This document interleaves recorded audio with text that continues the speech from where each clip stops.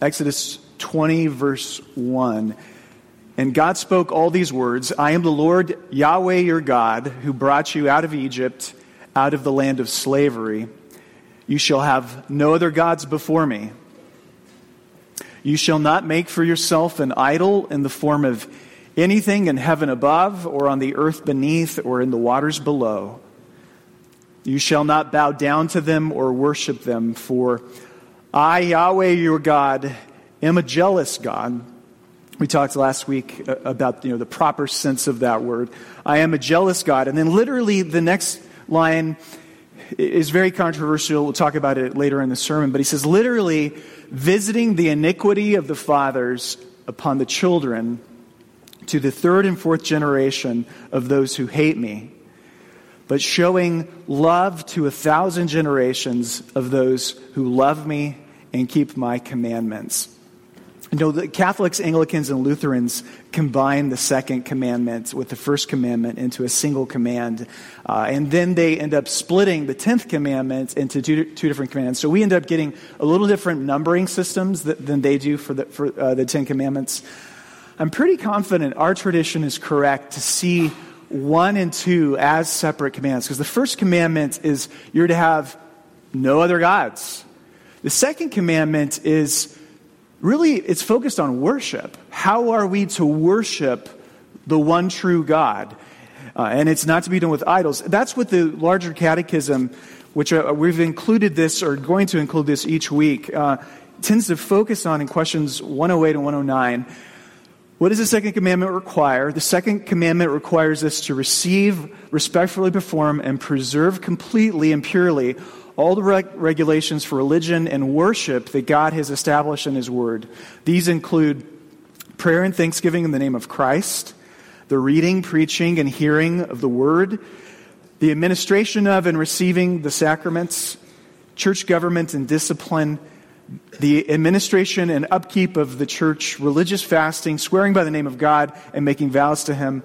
Also included are disapproving, denouncing, and opposing false worship, and doing our best in accordance with our position and calling in life to eliminate it in all forms of idolatry. It's kind of a curious direction, isn't it, that the larger catechism writers chose to go? Because we probably wouldn't immediately track down that road on our own when we read, "You shall have no other gods before me." What particular sins does the second commandment forbid? The second commandment forbids imagining, recommending, demanding, practicing, or any way approving any religious worship not established by God Himself. The creation of any likenesses of invented gods, any worship of them or service relating to them, and all superstitious contrivances. Also forbidden are any departure from the true worship of God by adding to or taking away from it, whether by our own invention or received from some other tradition, and whether justified by antiquity, custom, devotional practice, good intentions, or any other excuse, and simony and anything sacrilegious, and finally any neglect of, contempt for, hindering, or opposition to the worship and regulations established by God. There's a lot there. Why don't we pray, and we'll make our prayer simple. We'll pray about our hearts. Let's pray.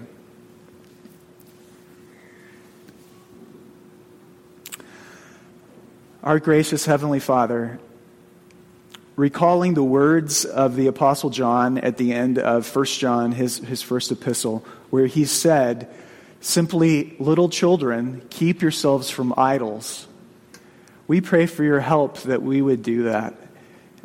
And wherever our hearts have grown attached to things that are false, that replace you, like wherever we are guilty of any form of idolatry, and remembering that we produce idols so easily, we're like idol factories.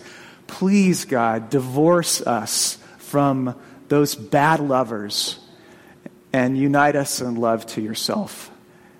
For we ask this through Jesus Christ our Lord. And God's people said, Amen. To start off, what you need to know is I've tried really hard to cut down on my Lord of the Rings sermon illustrations. Has anybody noticed that? So my kids clued me into the fact that it was getting a little out of hand. I've gone about, I don't know, a month or two without any Lord of the Rings illustrations. But this week I can't help it. And because what is the most classic example of an idol that is found in J.R.R. Tolkien's work? It's of course the Ring of Power. We read of Smeagol, who was once a primitive hobbit, who finds the Ring of Power on a birthday fishing episode and kills his friend to acquire it. He falls in love with the Ring of Power, and it becomes what? It becomes his precious. It's everything to him. And he thinks the Ring of Power is everything he ever wanted. It's going to make his life great. But over time, what ends up happening is it just warps him. I mean, he changes physically. He becomes deformed. Internally, he becomes deformed. He starts making guttural noises that even change his name from Smeagol to Gollum. The Ring of Power leads him to flee from all other people, and he lives on his own. And where does he live? He lives in the dark. He goes and lives in the dark. And the Ring of Power turns him into this sniveling, eavesdropping thief. And after basically destroying his life, he gets to Mount Doom, and there, in the lava of Mount Doom, the Ring of Power destroys him completely. And that is Tolkien's example, just a classic example of an idol. I'd say that over the last 10 years or so, there's been a lot of great literature written on this topic. Some of you have read Tim Keller's Counterfeit Gods. We might have that on our book table, I can't recall. Dan Allender's book, Breaking the Idols of Your Heart. That is very, very good. And then David Powlison, everything he touches turns to gold. I love David Powlison, but he's written several really helpful articles just on the matter of our hearts and idolatry. And so what I would do is I would recommend to you, if you want to do a really deep dive into the topic of idolatry, then look into some of those resources. And this isn't a new category for you. If you've been around All Saints for any length of time, I mean, you've heard me talk about it because it's a perennial problem, and because it's just something that keeps coming up in the Bible over and over again. And any of those resources are really quite helpful. I recommend them to you. What I want to do, though, first is by noting to start out that the people who received the Ten Commandments, these thousands and thousands of Israelites at the foot of the mountain, they didn't grow up with the Ten Commandments, right? They hadn't been written. They didn't grow up with the Bible either, because Moses hadn't written that. What did these people grow up with? What was formative for their life and their world? Quite simply, Egypt. And everything that they were taking in from their society and culture, they would see all of these little gods, figurines, statues, paintings, frescoes. All of that had to have gotten into their mental formatting. And so while I'm sure a good, conscientious Israelite parent would have said to their child, now, little Susie or little Johnny, we don't worship those other gods, but we worship Yahweh. Yet what they're taking in all the time from their culture is this.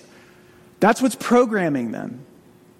That's what's intuitive and just seems right to them. So when we have Aaron fashioning the golden calf at the foot of Mount Sinai, he said, listen, Israel, we are going to hold a feast to Yahweh, and we will celebrate our liberation from Egypt. Very important, because he didn't say, we're not going to have a feast to Ra, or a feast to Baal, or a feast to Ashtoreth. He said, we're going to have a feast to Yahweh. Yet what did he use as the centerpiece for that religious festival? He used a picture from Egypt, because that was what was so, of course, natural to them.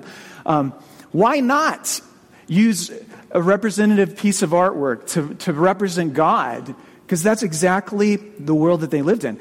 All over the ancient Near East, you probably know, all the gods were always represented by fish and bulls and calves, or as human beings in figurine form. Oftentimes the figurines, the statues, were rather sensual and obscene in shape. But the gods, they came in all sizes. Some of them were immense, some of them were tiny. But idolatry was just part and parcel of life. Nothing could be more natural to them. Where am I going with this? I was reading in my Bible study, recently, from 2 Kings chapter 23. And it is the story of the great king, one of the most famous kings of Israel, Josiah, and the reforms that he introduced into the country. This is about 700 years or so after the giving of the law, the Ten Commandments. And I want you just to listen for a second to the sheer proliferation of idols that existed in their day. We read this: that King Josiah got rid of everything in the temple of God that had been made for the worshiping of false gods. He took out the obscene phallic Asherah pole from the temple to the valley of Kidron outside Jerusalem, and he burned it up. And then he ground up the ashes and scattered them in the cemetery. Then he tore out the rooms of the sacred male prostitutes that had been set up in the temple. And these same rooms were used by women for their weavings for Asherah. Then he swept the outlying towns of Judah clean of priests and smashed their sex and religion shrines that they had worked their trade from one end of the country to the other. Then he demolished the Topheth, the iron furnace griddle that was set up in the valley of Ben Hinnom for sacrificing children in the fire. No longer could anyone burn their son or daughter in the fire to the god of Molech, because he destroyed the Topheth. And then he hauled off the horse statues honoring the sun god that the kings of Judah had set up near the entrance to the temple. Then he burned up the sun chariots as so much rubbish. Then he smashed the altar on the roof shrine of Ahaz, the various altars the kings of Judah had made, the altars of Manasseh that had littered the courtyard of the temple. He smashed them all, pulverized them to fragments, and scattered their dust in the valley of Kidron. That's a lot of idols, isn't it? Where do they all come from? Where do they get all of those? It was all stuff from their surrounding culture. It was just part of their mental formatting. And here's where I'm going with this. And I don't know that this is terribly profound, or maybe you probably have thought of this before, but I suspect that when God assesses us one day, and he's sort of unveiling our sins and unmasking, and he unmasks our idols, what's going to happen is we're going to be like, what? I thought that was just being an American. Or I thought that was just being a suburbanite in Idaho. Or what? I just thought all of that's an idol? That just seemed so natural to me and the way that I did life. And I think that's what will happen. It will be things that seem so intuitively right to us because we've been immersed in our culture. And that's what we're taking in and day out. If Israel is any indication, then it'll be like that. And it's also an indication that we probably have a lot of them. If her proliferation of idols is at all instructive of our own, then we have a lot of them that we need to deal with. Writes one author, good definition, or a good way of thinking about an idol. An idol, he says, is something that has such a controlling position in your heart that you can spend most of your passion and your energy or your emotional and financial resources, you can spend it on it without a second thought, without batting an eye. An idol is something that you naturally, spend your money and your emotion and your passion and your energy on, without even really thinking about it. It just comes second nature to you. Kind of makes sense because idols throughout all of antiquity require sacrifices, and so you sacrifice to the idol, and that's not so different in modernity. We sacrifice to our idols. That whenever something becomes our heart's preoccupation, our emotions get all tied up in it, and we begin to develop needs and expectations centered around it. And so we won't bat an eye when we reorient our lives towards it or around it. Here's another way of putting it. Every one of us has our own sort of heaven and hell. For example, maybe you're a single woman and your view of hell is forever single, no boyfriend, no potential husband, no children, just cats. and that's your hell. Well, what's your heaven? Your heaven is boyfriend, fiance, husband, kids, and Mother's Day. Right? And so here's the question. How do you get out of hell and get into heaven?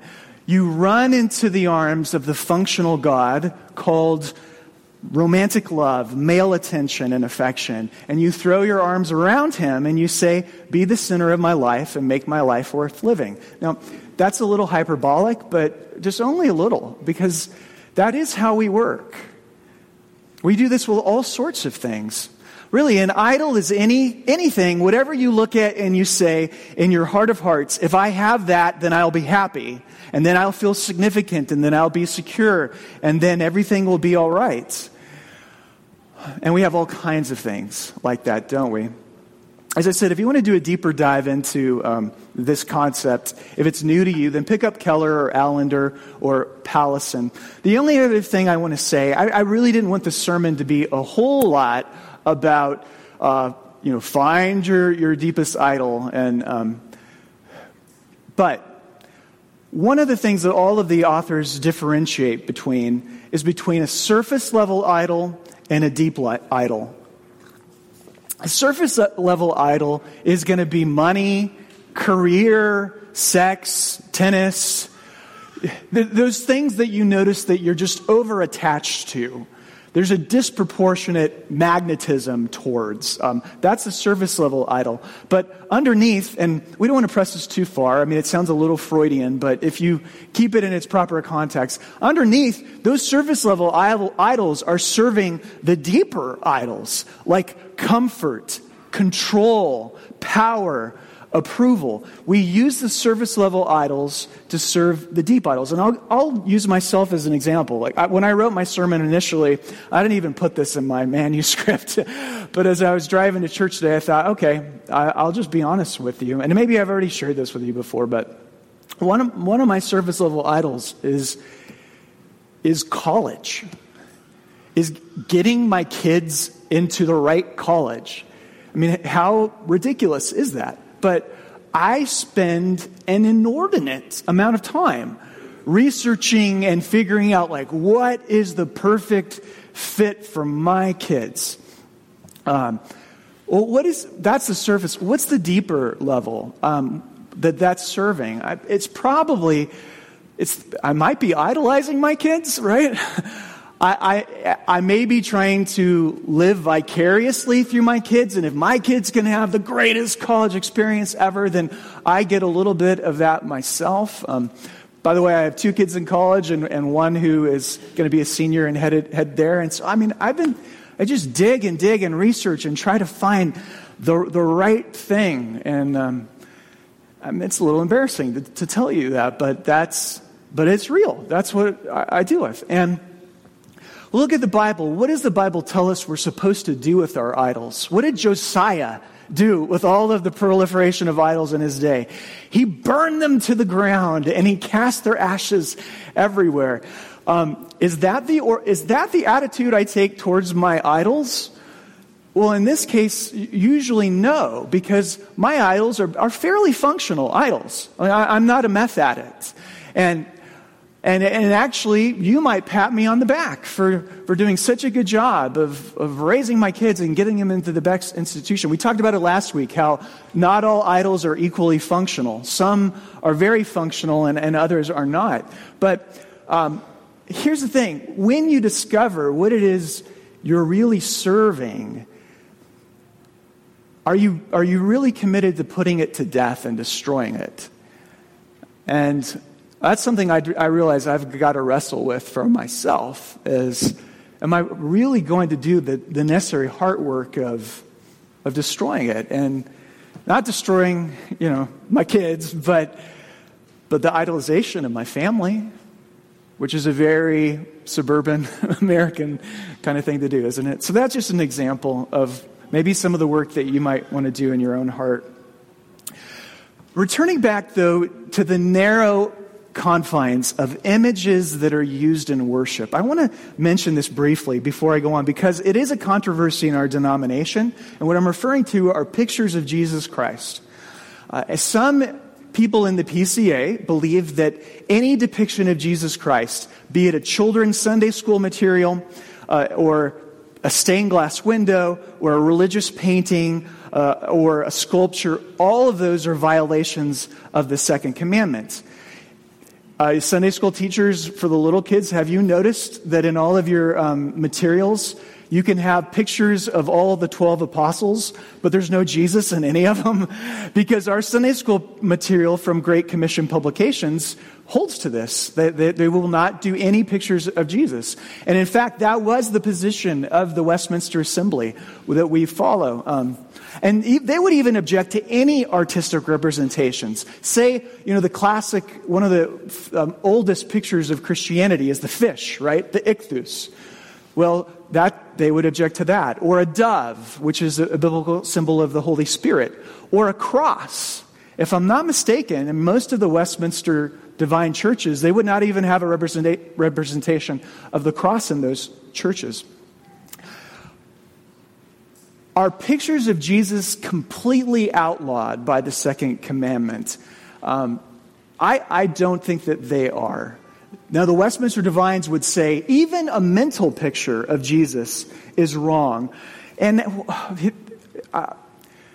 maybe this is too much of a rabbit trail, but isn't it true the way that we read, when you are reading something and you read about Paul the Apostle, I think it's probably impossible not to get a mental picture of Paul the Apostle or of Moses when you're reading in the Bible.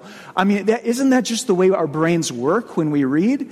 And what I would suggest to you is, even if you have never in your whole life ever seen a picture of Jesus Christ, nevertheless, when you read the Bible, you get a picture of him. Now, is that picture going to be necessarily accurate? No.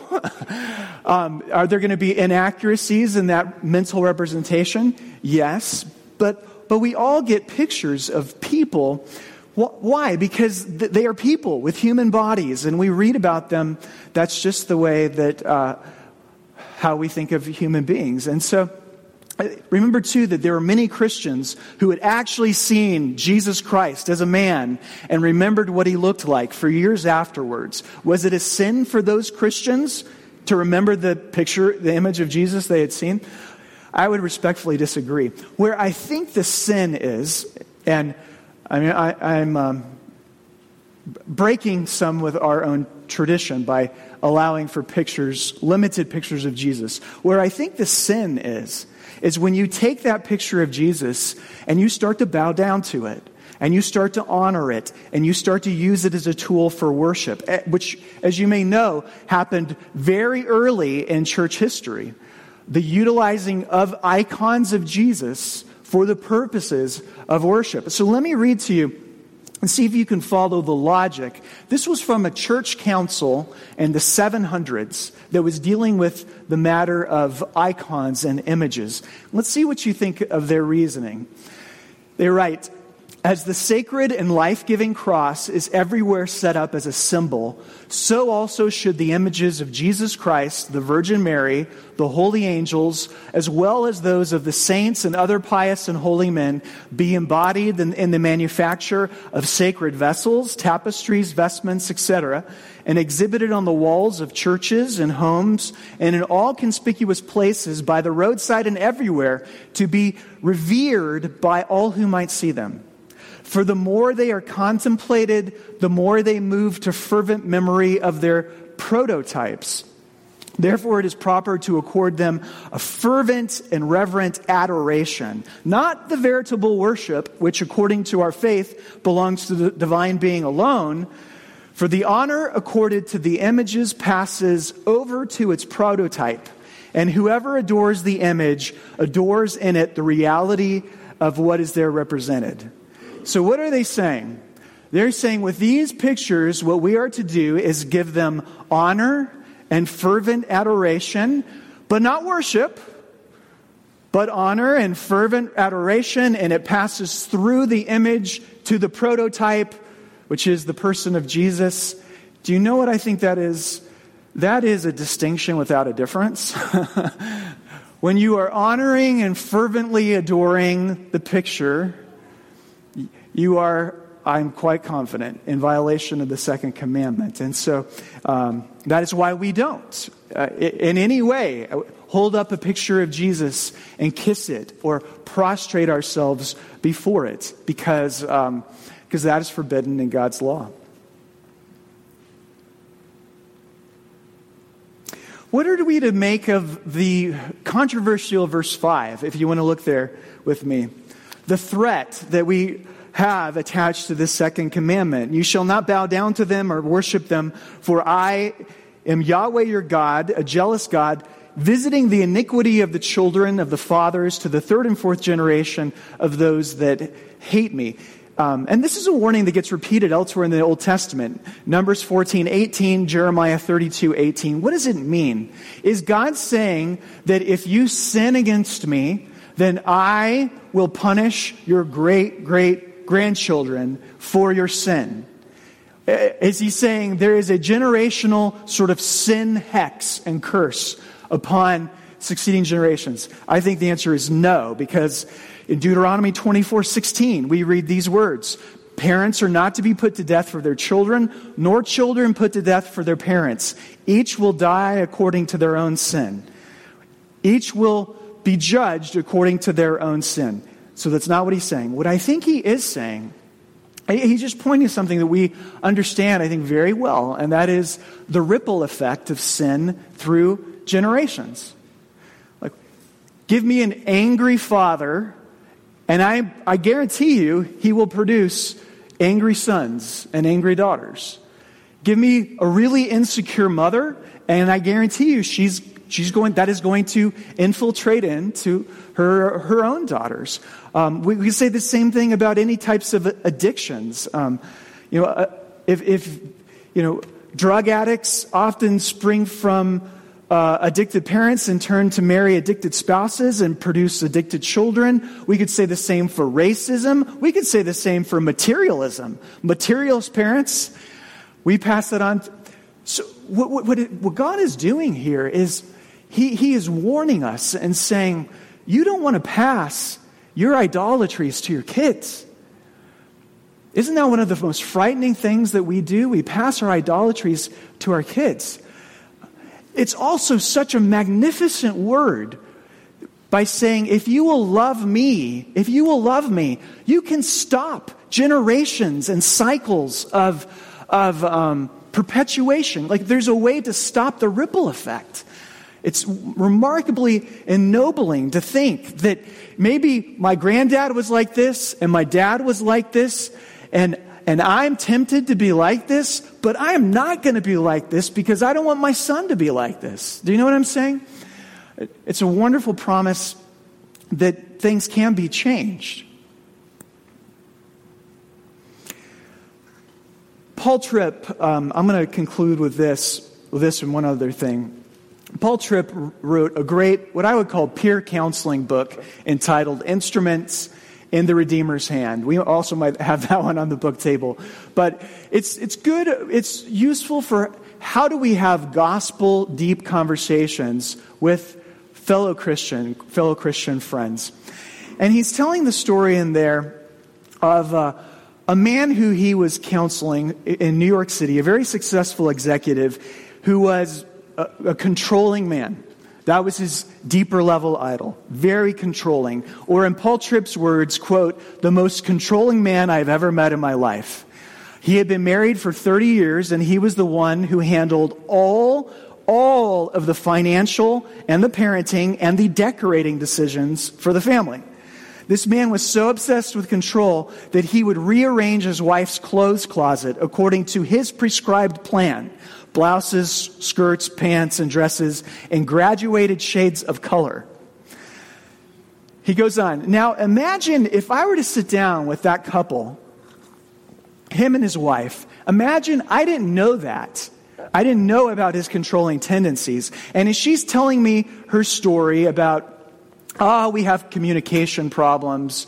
You know, we don't talk really well together, and we have some conflict resolution problems. We have conflict, and we don't kind of get things solved very well. He says, what would happen if I rolled up my counselor sleeves and gave the husband and wife good biblical instruction on couples communication and conflict resolution? Would that lead to transformative changes in the marriage? Would it? Of course it wouldn't. He said, if anything, it would make the marriage worse. If my counsel didn't address the man's idols of his heart, what would happen is it would probably only produce a more successful controller. In fact, so long as this man is ruled by his lust for power and control, he's likely to use whatever biblical principles and skills I give him to that end, to establish even greater control over his family. And I think what Tripp is getting at there is, when we are having conversations with one another, and when, your friend is telling you their side of the marriage story, their side of the story, are you in your conversations ever getting down to the deeper matters of the idols of the heart? Because more than likely, that is somewhere in play. Our hearts are always being ruled by someone or something. And whatever is the deep issues of my heart, those are going to condition and control my responses to people, events, and those around me. And what often happens in our communication is we'll talk about the surface level issue, kind of their stuff as they communicate it to us, but we really never go with them and dig any deeper about, well, are there any idolatries at play in your heart or in his heart or overall? Isn't that true? I find we rarely have those kinds of deeper gospel conversations. And we need to, don't we? Let me conclude then with a silly thought experiment that I heard. What if you came up to me at the end of the service and you introduced yourself as, hi, I'm Mr. So-and-so. I'm a neurosurgeon. I work at St. Luke's downtown. I'm doing some really cool research on this and that project. I'm originally from Minnesota, big Minnesota Vikings fan, and I love to go to the symphony. And I looked back at you and I said, well, it's great to meet you, so-and-so, but I prefer to think of you as an accountant from Chicago who loves bluegrass. That's going to be pretty weird, won't it? Because it's going to introduce a distortion into the relationship. I'm not taking you on your terms. And I think that is what we do with God. It's especially common today for Christians to have this huge disparity between the loving, kind Jesus of the New Testament and the vengeful, holy, angry Yahweh of the Old Testament. And so they say, well, let's just focus only on what Jesus does and says. And let's not pay any attention to this God in the Old Testament. And what you end up doing is you have a truncated and distorted vision of God. Because God, the Father, Son, and Holy Spirit, is all the God of the Bible. Yahweh of the Old Testament is the triune God, Father, Son, and Holy Spirit. And Jesus of the New Testament, it's the same God on every page. So what I would challenge you to do, if you're a person who does have morning devotional times where you're studying the Scriptures and praying, make it your point to not just read and check that off of your box. Make your time in the Bible and in prayer a real journey to understand God better, to know God better. I find that I oftentimes am just getting through my Bible study because I'm supposed to. Check that box, get my day started. And I don't have a heart that is saying, I'm doing this so that I might know all of God better. And that's another really strong argument for making sure that you're reading plenty of the Old Testament and the New, because it's all of the God. It's the same God. And when you do this, what you'll find is everything you're looking to your idol to provide you, you already have in that God, the Father, Son, and Holy Spirit. Like all of the value and worth and emotions of joy and contentment and all of the identity that you need are found ultimately in the full God of the Bible, Father, Son, and Holy Spirit. It's ironically our idols that are driving us away from the true source of these things. And so, I would encourage you, make it your aim to have a fuller vision of God so that you would worship Him completely and truly as He is revealed to you. Amen.